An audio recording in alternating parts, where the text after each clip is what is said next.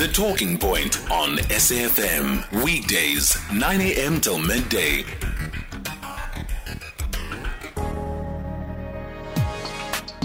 Oliver Dixon on SAFM. It is 7 minutes after 10 a.m. this morning. You are listening to the Thursday edition of The Talking Point. My name is Oliver Dixon, standing in for Kathy Mutlatlana this morning. In this hour, I want us to zone in on the mental health crises of South Africa, but the related suicide crises of South Africa, right? The numbers are staggering, but I want us in a short while to speak about how should we internalize and interpret these numbers. 13,774 South Africans committed suicide in the last year. That's 38 people every single day. 38 people today will attempt suicide successfully.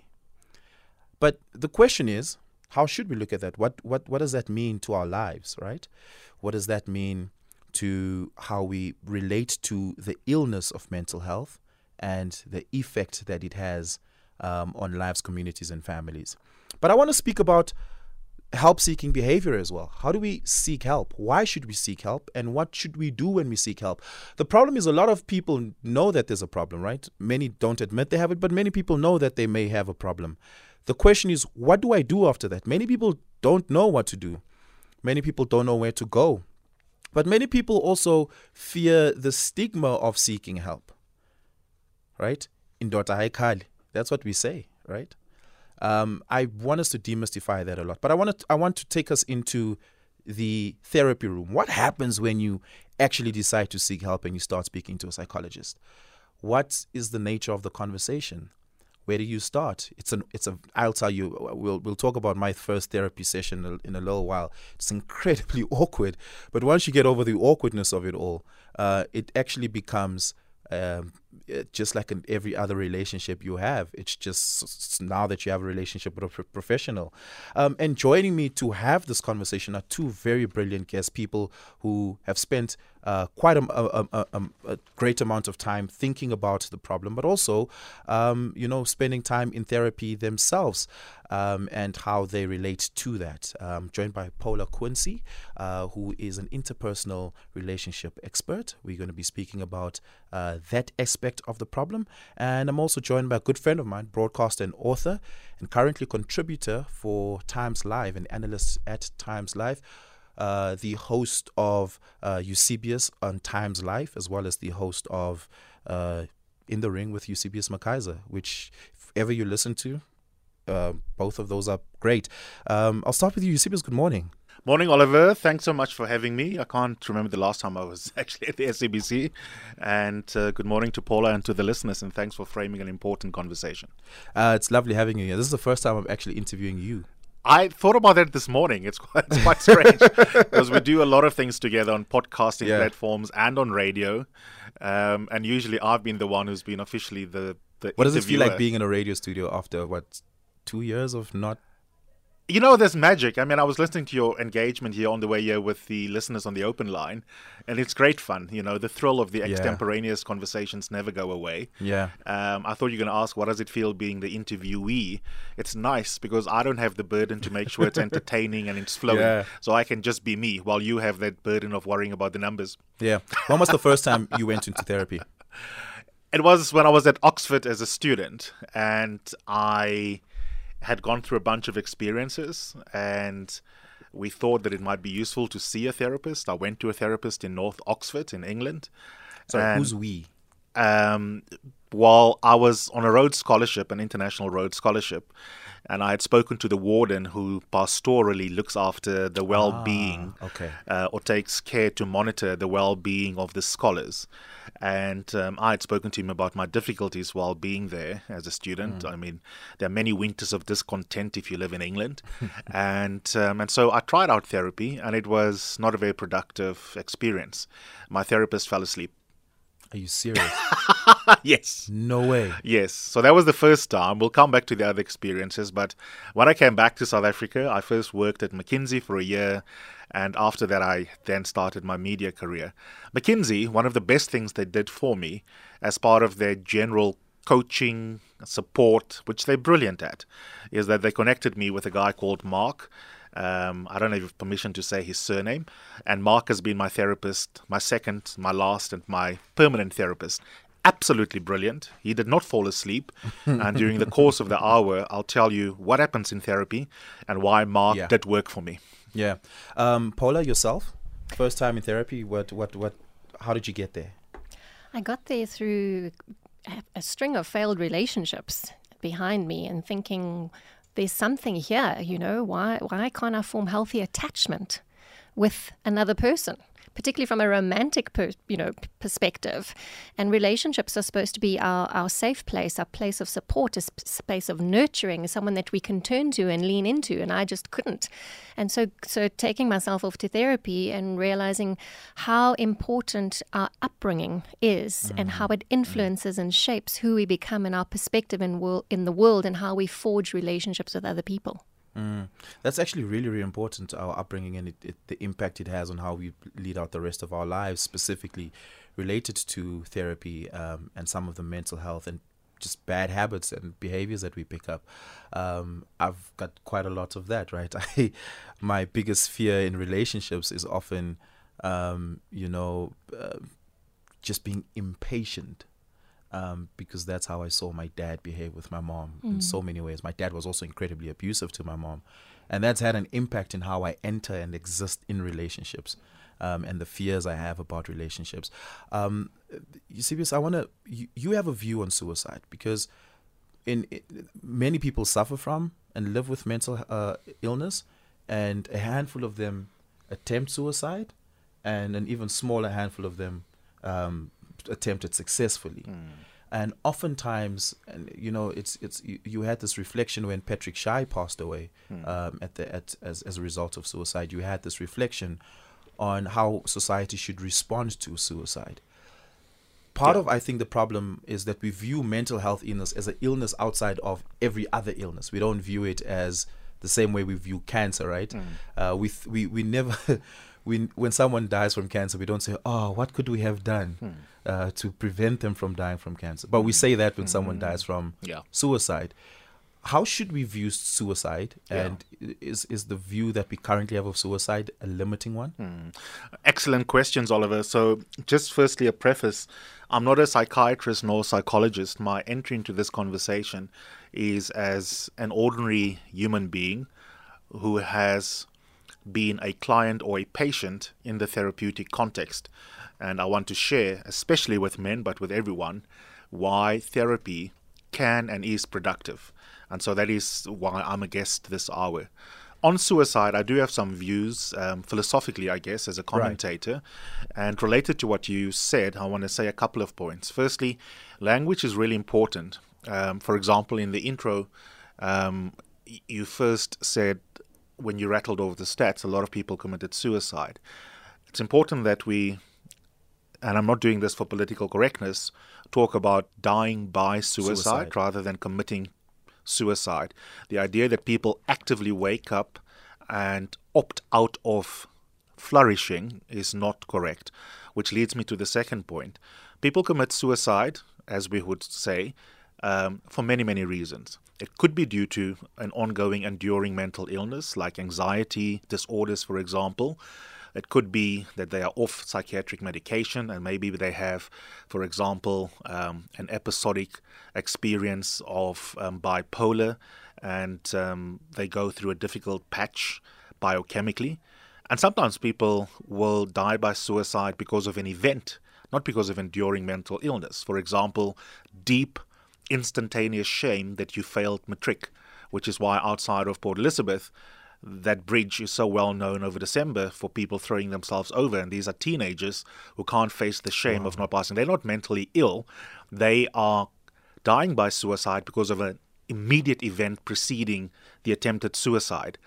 My view is that because of cultural and religious and other social factors, we often think that someone who had died by suicide were weak or selfish, or both. More often than not, it probably was a release from pain. And therefore we need to be deeply empathetic and move away from language that is judgmental and that moralizes why someone had died by suicide. when you say we need to be empathetic, what does that look like? So your cousin dies by suicide tomorrow morning. You walk in on his body. Perhaps he hung himself. What does empathy look like flowing from that? It's a very good question, and there are two dimensions to the empathy. The first is self-related empathy.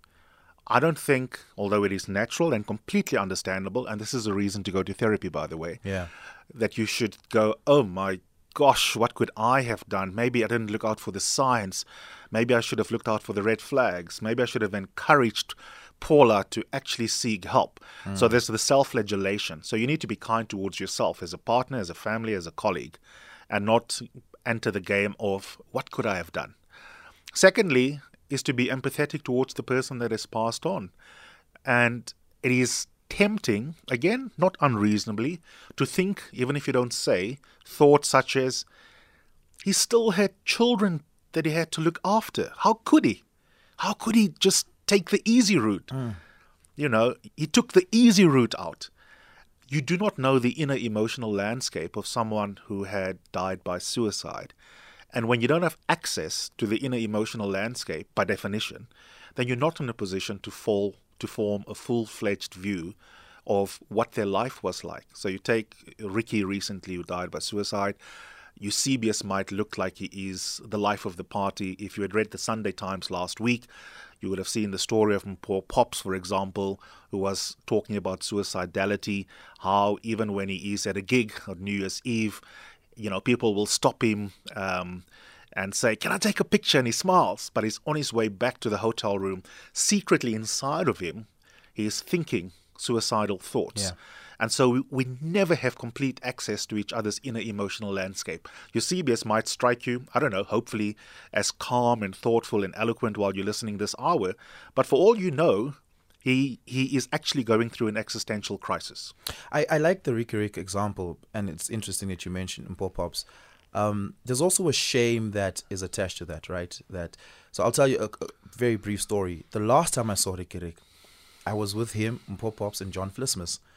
We were having a conversation about mental health. I think one or other alcohol brand, I think Castle Light, hosted a conversation, and we were all there, and Ricky Rick had told us about every instance he attempted suicide.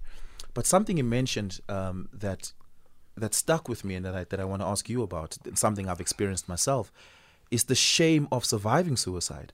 How do you look your family in the eyes after you've attempted suicide and you survive? The relationship dynamic changes altogether. Your children become cagey, your wife become cagey, and it puts a strain on the relationship, and often your family sort of forces you into seeking help in ways that you may not want to.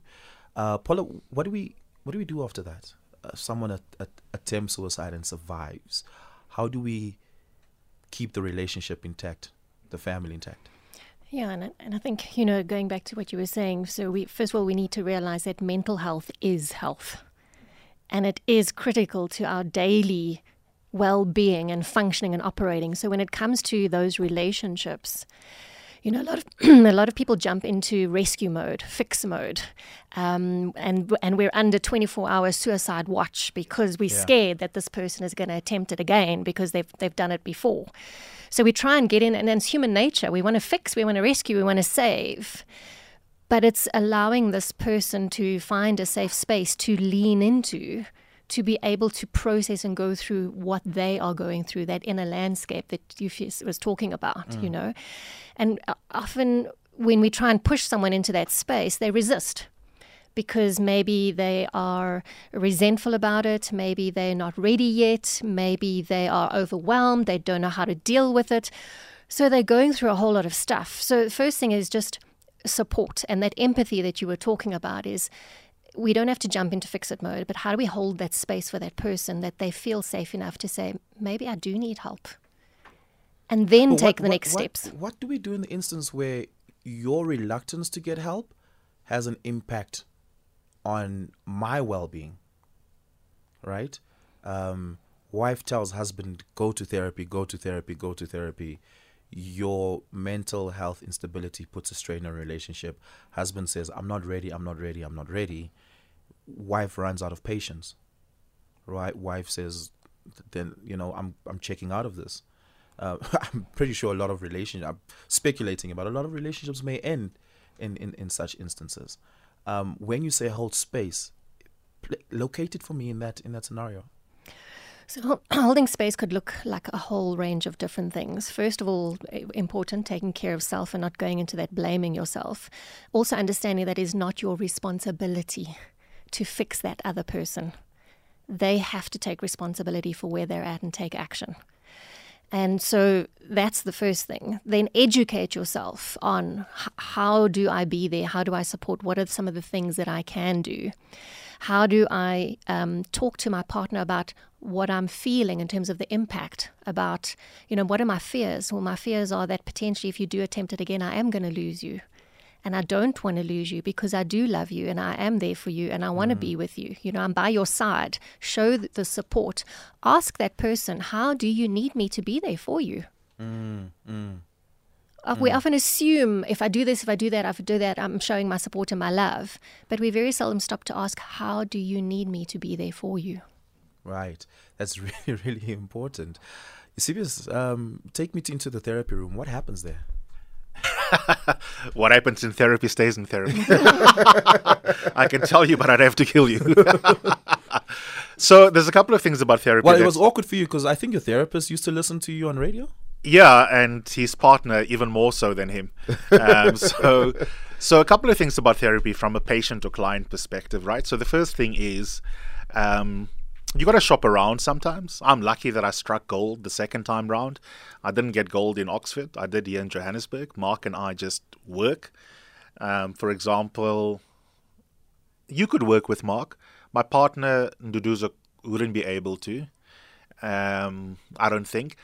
And it's like finding a personal trainer, especially for the men who are into fitness. A personal trainer might work for me, might not work for you. It's not a diss on you, the personal trainer, if Oliver doesn't gel with you, nor does it mean that you are useless in terms of health-seeking behavior if you don't like my personal trainer, because the relational element is unique to the two persons who are with each other. Yeah, so I like your personal trainer. So the first thing is, you got to be mindful of that. So for example, I've just referred a friend of mine to my therapist, and although she kind of likes him because I speak well of him, I can already infer from one or two comments that it's not going to work out for them. So it might take 2 or 3 therapists before you find one where it actually works for you. Mark and I just click. What happens in therapy depends on the technologies that a particular therapist use. For me, I think about therapy in functional terms. There are many ways to skin a cat. Someone can use classical psychology methods. Someone else might use insights from D. Martini. Someone else might come across academic psychologists that influenced their approach to therapy, and they bring those frameworks, those tools in their toolkit to their therapeutic context. So the practice differs. So the practices differ. And that's important. So let me make it practical. When Mark and I started on this journey, I went to him because I had panic attacks. And I wanted the panic attacks to stop, because the panic attacks obviously disrupt the flow of your day and make you less productive and not flourishing as a person. That was about, 10, 11 years ago now. Within a year, I stopped having panic attacks. I haven't had a panic attack since. And the reason why it worked for me personally, which may differ for another patient, is that Mark does 2 things in his approach once I'm in therapy. He is nerdish and intellectual, and that appeals to me. And so we will talk about the theory of the techniques that he's about to use first. And so, for example, he drew on techniques that do not believe that emotions like melancholy or sadness are inherently bad, that they can serve a function in your life. He does not believe that you should go back to your childhood and in the therapeutic context cry and shout at your dad for what he did when you were 6 years old and now you're going to be living happily ever after and write a self-help book that will sell 50,000 copies. He believes that experiences like anxiety are intrinsic to the human experience and you can't eliminate them.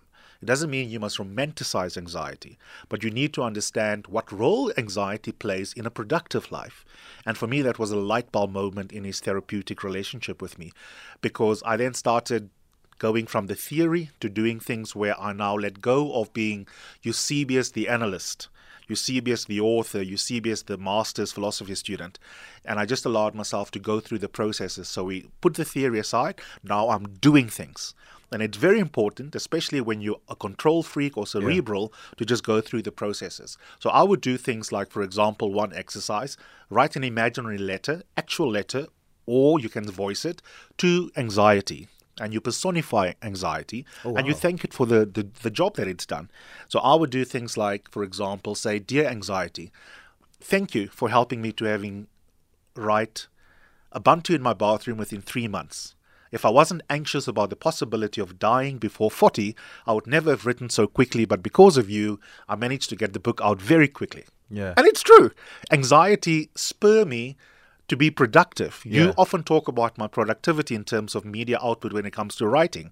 Part of it is healthy. Part of it is driven by anxiety. So I don't want anxiety to go away. If anxiety goes away, Eusebius will be less productive. Cut a long story short, Oliver, little technologies like that made the power of anxiety disappear. Does it mean that I will never have an onset of anxiety? No. My distinct breakthrough moment is when I was in the sauna at the Virgin Active in Sandton, and several months later anxiety was coming on. Ordinarily, that would lead to me feeling like, oh my God, I'm getting a heart attack, must get out of here, must call the GP. But now I realized that I could invite anxiety into my psychological space, and it suddenly didn't have the power. Now, I can't tell you from a brain perspective or psychological mechanism perspective, the causal connection between his tools and the onset of anxiety not leading to an actual panic attack. But they just stopped. Yeah. And so you've got to be prepared to submit to the processes and to shop around. That's. I want to come back to the last thing you said there around inviting anxiety into your psychological space and stripping it away from its power. It is really about the power that some of the illnesses, not just mental illnesses, physical illnesses have on us too, that we may need to talk about at a psychological, physiological level. Give us a call, 011 714 2006. If you have a comment or question, want to share your story on this conversation. We're also on WhatsApp. You can send us a WhatsApp voice note. But if you do send a voice note, let it be short. Otherwise, give us a call. The WhatsApp voice note line is 0614 104 107. I'm taking your tweets at Oliver_speaking. Eusebius, there's a Mark on the line. I hope it's not your therapist. It's 10:30. Let's take your news headlines. SAFM, let's talk. Oliver Dixon on SAFM. It is exactly 10:30 this morning, and we're in conversation about mental health and the suicide crisis in South Africa. I want to turn the conversation in a slightly different direction when it comes to help seeking. Eusebius, before we went to the break, spoke about that it may not be that the first or second therapist that you see will be one that works for you. You must be willing to shop around a little bit. That's quite insightful, because if therapy fails the first time around, we just sort of conclude, well, this doesn't work, and then we just move on. But there seems to be a sociological difference in help-seeking behavior between men and women, Paula. Why are women more likely to seek help than men? And I'm asking that specifically as a positive question and not a negative question. That's to say, I'm not asking yet, why do men not seek help? I'm asking, why are women more likely to seek help? So a lot of it's got to do with the legacy of our upbringing and gender stereotyping. So, women are taught to speak to your mother, speak to your sister, speak to your besties, go to therapy. It's an accepted practice for us to do. Then we've also got places we can lean into, like book clubs. So we have places we can lean into and speak into in our church groups, in our, the moms groups in the schools. Yeah. It's natural for us to be sort of in a community, and that whole thing about takes a village to raise a child. Traditionally, legacy-based, women would be in the village, so to speak, whether it's back in caveman days or current communities. Women are at the core of communities. That is very, very true. Do men have communities, Eusebius? I think Paula has just told us exactly what we need to replicate. So the first sort of negative masculinity trope that we need to get rid of is the idea that there's nothing we can learn from women in terms of how to live well as men. Paula has just told us that we need to replicate what women do when we are not watching. And what we need to do is to create safe spaces for ourselves. We do have tribes, but what we do inside them is not always healthy. We've got locker room conversations, for example, but we normally use them as spaces where we are being hyper-masculine instead of actually being spaces where I can cry, I can be vulnerable, I can tell you about my suicidality that I'm experiencing. So we do have community, but we don't necessarily have the practices inside those communities that allow us to lift to the surface the kind of vulnerabilities we've been speaking about. Why? Because we are raised to believe that boys don't cry. And I'll always say, from our private conversations and friendship, that if there's only one thing a father takes away from this conversation, it is both to role model and give psychic permission to your son to cry. I honestly believe it. If we cut through all the detail, as beautiful as this conversation is in the detail, we will make a massive difference to those suicide numbers that you're talking about if we do nothing else than to stop chanting, boys don't cry. Because it is human to cry and to be vulnerable. And we don't give, you say sociological, I'll put it psychically, we don't give psychic permission and we don't hold the psychic space for boys and men to have a range of emotion. If you are angry, you are the quintessential leader who's assertive and great, and you speak in declarative sentences. But when you speak a little bit more softly and gently, you're suddenly seen as being a sissy, a moffy, and that's what we need to change. That's absolutely true. Give us a call, 011-714-2006. What's your reflection in this? Do you have a story to share with us? Do you have a question? Do you have, just anything that comes to mind for you this hour? 011-714-2006. Let's go to the lines. Yvonne in Johannesburg. Good morning. Hi, Oliver. Thank you very much for a very insightful program. And thank you very much for that young man that's sitting there that has been the love of my life on the radio. And the love of your life is no longer that young. He has caused me mental anguish over the years. I've been searching for him on the radio. I used to listen to him when he was on other stations. I called him and I said, "You're just like my grandson. I love you so much. Can I just give you a hug?" Any subject that he takes, he just brings it to the fore. And serendipitously, I have a problem, and you've solved it with all your insights. I can't even begin to start to tell you where you solved it. You solved it by sourcing other therapies. Don't go to one therapist. You've told me that all other things. I've been waiting so long on the radio, and I didn't have a pen to pin them down. But I love you as always, and the radio needs you. And continue your good work. But please come back to radio. Where else are we going to hear you? Where will we hear you? Where will we have what you can give?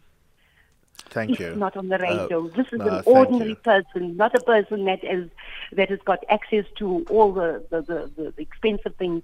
Radio is where your mind, you let us share what was in your mind, and it is so beautiful. Thank you. Thank you so much. Far too kind, Yvonne. Very, very kind. Can I just say one thing about what Yvonne has said?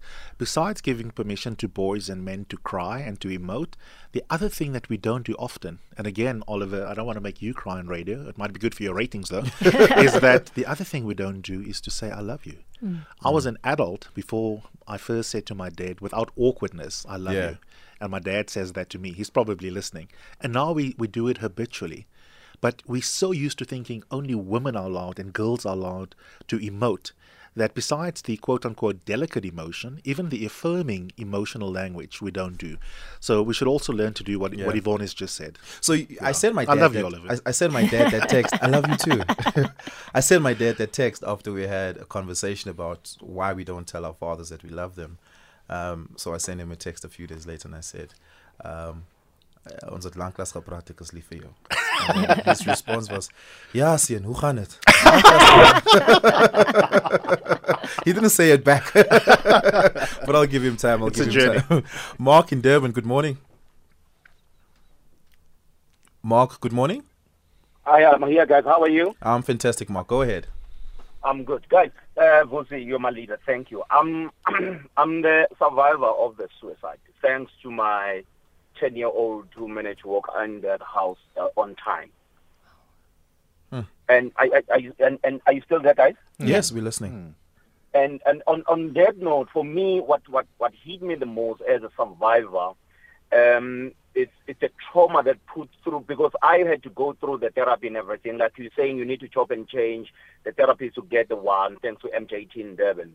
But after I was okay and well, I had now to deal with my parents, the 75-year-old mother and dad, who are now traumatized if they can't get me on the phone for the next 5 hours. What have I done? So now they're going through their own trauma. Now I need to take them through their therapy process to get them well and heal.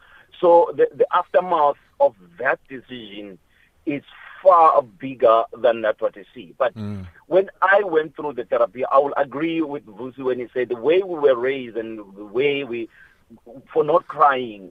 I've always said the past 5 years, I've seen my dad that I wish I've seen it when I was 2 years. Ooh. You know, a dad that will say, boy, you can do it. Boy, well done. I love you, son. You know, that dad. But I've realized the man loved me, but he wasn't emotionally showing it out until he lost his only son that he had. And the therapy helped me go through this. And I'm safe to say, if things goes AWOL, I cry. Calm down and be okay. And I make sure I tell my kids every day how much I love them. And my 4-year-old daughter doesn't drop the phone without telling me, I love Dad, I love you, Dad, and I tell her back. But the point of this, because like you saying, they either call you a morphe or softie or whatever they want to say. The world is brutal. If we can start chanting the right words in the correct way and be sympathetic to each other, we might go a long way. It takes a big step and a risky decision to almost taking your life for the entire surrounding around you to notice, hey, the life is more complex than being on Instagram and doing everything that we do out there. Yeah. Thank you so much for that, Mark. I have one question for you. You mentioned your parents going into panic mode when they can't get a hold of you on the phone for 5 or so hours. Have you found it to be burdensome that you have to constantly reassure them of your mental well-being? Mark? I'm here. Were you able to hear my question? Yes, I did. I had your question very well. I'm here. Yes. Yeah. So for the first, I'm going to be honest, for the first 2 weeks of that process, yes, I was fine. Like my mom could call me as early as 5 and say, son, you know I love you. You're the only son I have. And I felt like, oh, God, what have I done to my parents? Oh, what did I do? Look at these old people now. And I had to go through the therapy again. And I had to be emotionally sorted and mine to be sorted. No. Your parents they just worried about you. And I had to take them with me to the therapy. And they had to go through their process. Yes, when they went through for the first 3 sessions, I was feeling, oh, look at, I'm driving my dad 200 kilometers to attend my therapy. He shouldn't have been doing this. He's too old for this. Yeah. And what have I done to them? But he says one thing to me that changed my world. He said, boy, you're the only son I have. I love you. Oh, thank you so much for your call, Mark. Like a parent. Yeah. Thank you so much for your call, Mark. Really do appreciate it. What a beautiful call. Barbara in Cape Town, good morning. Eva and the listeners. Yes, Barbara, go ahead. What's on your mind? Okay, Oliver, on this issue of suicide, I have, he's now my boyfriend, né? Yeah. But there's a time he tried to commit suicide. Okay. So I'm not sure, like, does this mind, let's say a person tries to commit suicide, does it even come back again, or does it affect, like, the self-esteem, confidence, and whatever? That's a very good question. That's a very, very good question. And I'm going to give Paula an opportunity to respond to that question. Thank you so much for your call, Barbara. Really, really do appreciate it. Let's take a quick break. On the other side, we continue the conversation. Conversations that you connect with and react to. SAFM. Oliver Dixon on SAFM. 11:15, you're still listening to The Talking Point. My name is Oliver Dixon, standing in for Kathy Mutlatlan, and we're talking mental health and suicide. Before we went to that very short break, Paula, we had a call from Barbara who spoke about a boyfriend having committed suicide and the aftermath thereof, loss of self-esteem, confidence, and she seemingly doesn't know how to exist in that space. Do you have what's your take on that? You know, when we experience a loss, especially someone that we've shared so much with, you know, in terms of our life, we're going to feel that void, and we are going to feel lost in many different ways. We're going to feel a loss of now simple things like trying to make a decision as a single person, you know, simple decisions like what colored tablecloth do I want to put on the table? Going to places on your own as a single person, feeling like the outsider, like you don't fit in anymore because everyone else has couples or in relationships. Your self-confidence and your self-esteem definitely can take a knock when you're going through some kind of trauma. And this is where we were talking about earlier about self-care. What do you need to do to take care of yourself and work through this? And we all grieve in different ways, and the grieving process is a process in itself. There's no one size fits all. Everybody grieves in different ways. And they always say that the year of the firsts is the hardest. The first birthday, the first Christmas, the first anniversary, the first Valentine's, without this person in your life, there's this constant void and reminder that you're going to be feeling and experiencing and going through. And it's, you know, we often are our own worst critics. Come on, you need to pull yourself together. You need to get over this. You need to get on with life. And that's not true. It's okay to not be okay. Who's that, Jessie J? It's okay to not be okay. Eusebius, earlier on, you know, picking up from what Paula just said, earlier on, you said one of the techniques that your therapist explored with you was to view feelings of melancholy and feelings of sadness not as necessarily bad feelings, as feelings that can be useful in all of that. And I guess in your space, you've allowed it to manifest as such, and, you know, but does it ever get to a point where it's like, okay, I'm a bit too sad now, or a bit too deep in a hole? Let me speak to someone, right? Is there like a healthy amount of sadness? And at what point, I guess I'm asking this to ask, at what point should you realize and admit to yourself that, okay, I might need help? So the particular facts about an individual case are important to pay attention to, but at a general level, the principle or the wisdom would be that if the feeling that you are inside of is getting in the way of you participating in those projects that are meaningful to you and that give meaning to your life, then you have a problem. Let's take a parallel that's adjacent to the issues we're talking about. Am I addicted to sex? Am I addicted to a substance like alcohol? One of the informal ways you can answer that for yourself is to ask yourself all the important things that give meaning to me this week. Attending my kids' performance as a little ballerina, making an important business meeting that will be make or break for an investment that I need for my project as an entrepreneur. Did I forego it because I desperately needed to go to a brothel? Did I miss a meeting at 11 o'clock right now, and all that is on is the wireless listening to SAFM because actually I was drinking until 2 in the morning?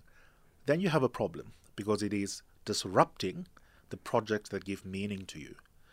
But if you're just having a little bit of like nostalgia and you're like, oh, I'm playing that number from the 70s, man, and it's just making me cry as I remember the one that got away. That's okay, right? That's okay.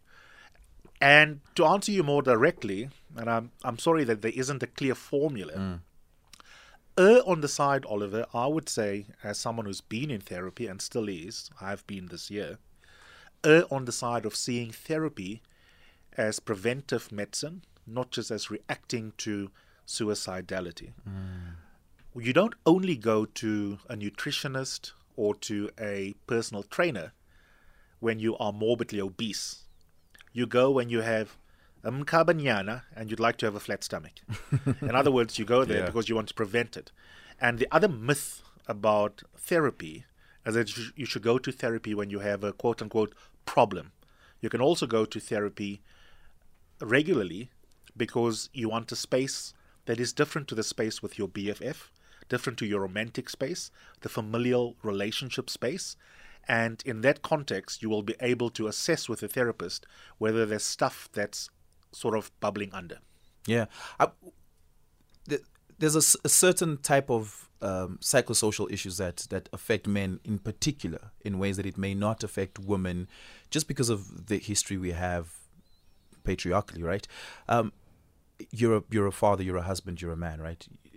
You can't provide for your family, you've hit economic hardship, but your wife can, and you start becoming, you think of yourself as depressed because I can't provide for my family. Not because I am supposed to provide for my family, but I'm less of a man because I can't provide for my family. Is that a reason? Should you explore with yourself to reconsider that frame, that worldview, or is that a reason to go to therapy? So that you can discuss anything in therapy, right? So let me rattle off a couple of things that have come up in my therapy sessions that have nothing to do with the panic attacks that took me there. Panic attacks took me there, but I stayed on because Mark was useful from time to time. You might, for example, not be able to know how to deal with triggering tweets. You're a survivor of gender-based violence, rape as a child.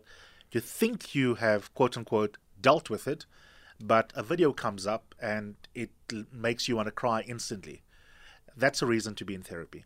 Maybe you didn't complete your undergraduate degree, and when you are in a room full of people who are degreed, you have imposter syndrome, and it really chips away at you, wondering whether you belong in that space, and you are secretly very scared. That can be something you discuss. Or, Oliver, here's an example for us as black people.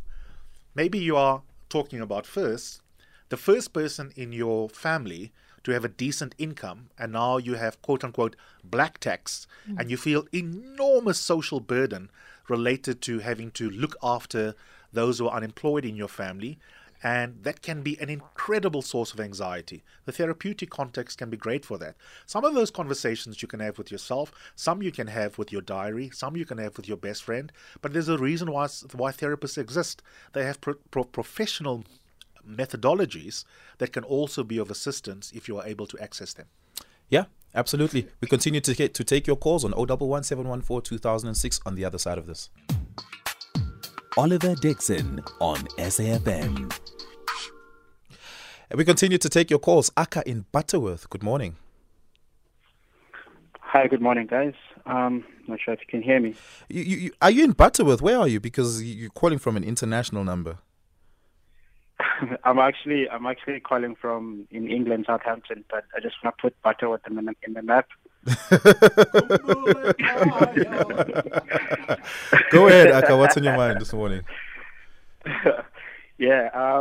So I like that you guys really do host this kind of discussions, because there's a lot of men dying. But the trouble for me with these kind of discussions is that they're almost very predictable in the sense that they're always almost centered around how men should deal with suicidal thoughts, which is after the fact. So they rarely ever talk about the conditions that really put men into these kind of situations to begin with, So the environment that keeps on producing suicidal men, And there's conversations usually talk about how men should talk, how men should have, and then we start blaming negative masculinity without mentioning positive masculinity. And also they tend to talk about patriarchy, and how patriarchy. Oh, actually, my thought on how these things really do come up is patriarchy itself, in the sense that patriarchy is almost framed as something that produces big winners for men, and it's actually the reverse. Because patriarchy, what it does is it produces little winners for men and big losers for men. But what happens is that in our view of patriarchy, we look at these hyper successful guys, and then we tend to portray them as representative of what men go through when, like, in a patriarchal society that expects men to be these providers, that expects men to be these objects of success. It never really talks about the vast majority of men that don't make it out there, the vast majority of men that actually suffer pressures that really are not undue. Whether you're a brother, whether you're a sister, whether you're a husband, whether you're a father. These pressures exist because of the patriarchal demands, And for me, I would really like that maybe next time we really just explore the environments that keep on producing suicidal men, such that we have to discuss less on how men should deal with them. Yeah, thank you so much for that. I really appreciate it. Is it in our best interest for mental wellness, Eusebius, to fight patriarchy as men? Look. There's a fellow broadcaster. I'm mindful that the time is running out, so I'm going to keep this 30 seconds. Yeah. The caller is right, but I want to disagree with him. He's right that there are structural factors in society we can put on trial, and we can do it the next time you invite me. For example, capitalism and the migrant labor system. There's a whole sociology in political economy that explain unhealthy masculinities, and we need to deal with that. However, there will be many men that listen silently this morning to Mark from KZN, to what Paula has said, to what you have shared about your dad, for whom this conversation makes a difference at the individual level. It is not a case of either we do structural analysis or we talk about the individual as an individual. We can and must do both. Makosonke and Soweto, you've held on for quite a while. If you can, in the next minute and a half, go ahead. Makosonke? Yes, can you hear me? Yes, go ahead.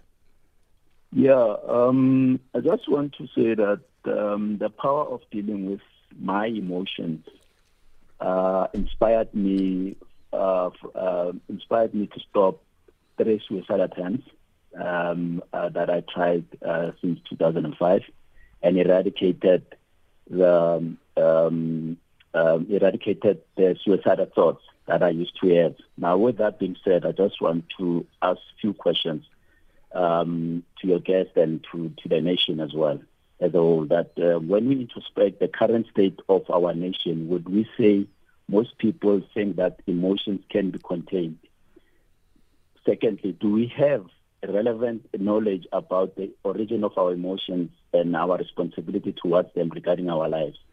Thirdly, which feelings have the potential of overwhelming us? You're such a disciplined listener, because I feel like you wrote those questions down. But thank you so much for your call, Makosonke. We've run out of time. Paul, I want to give you the last bite at this.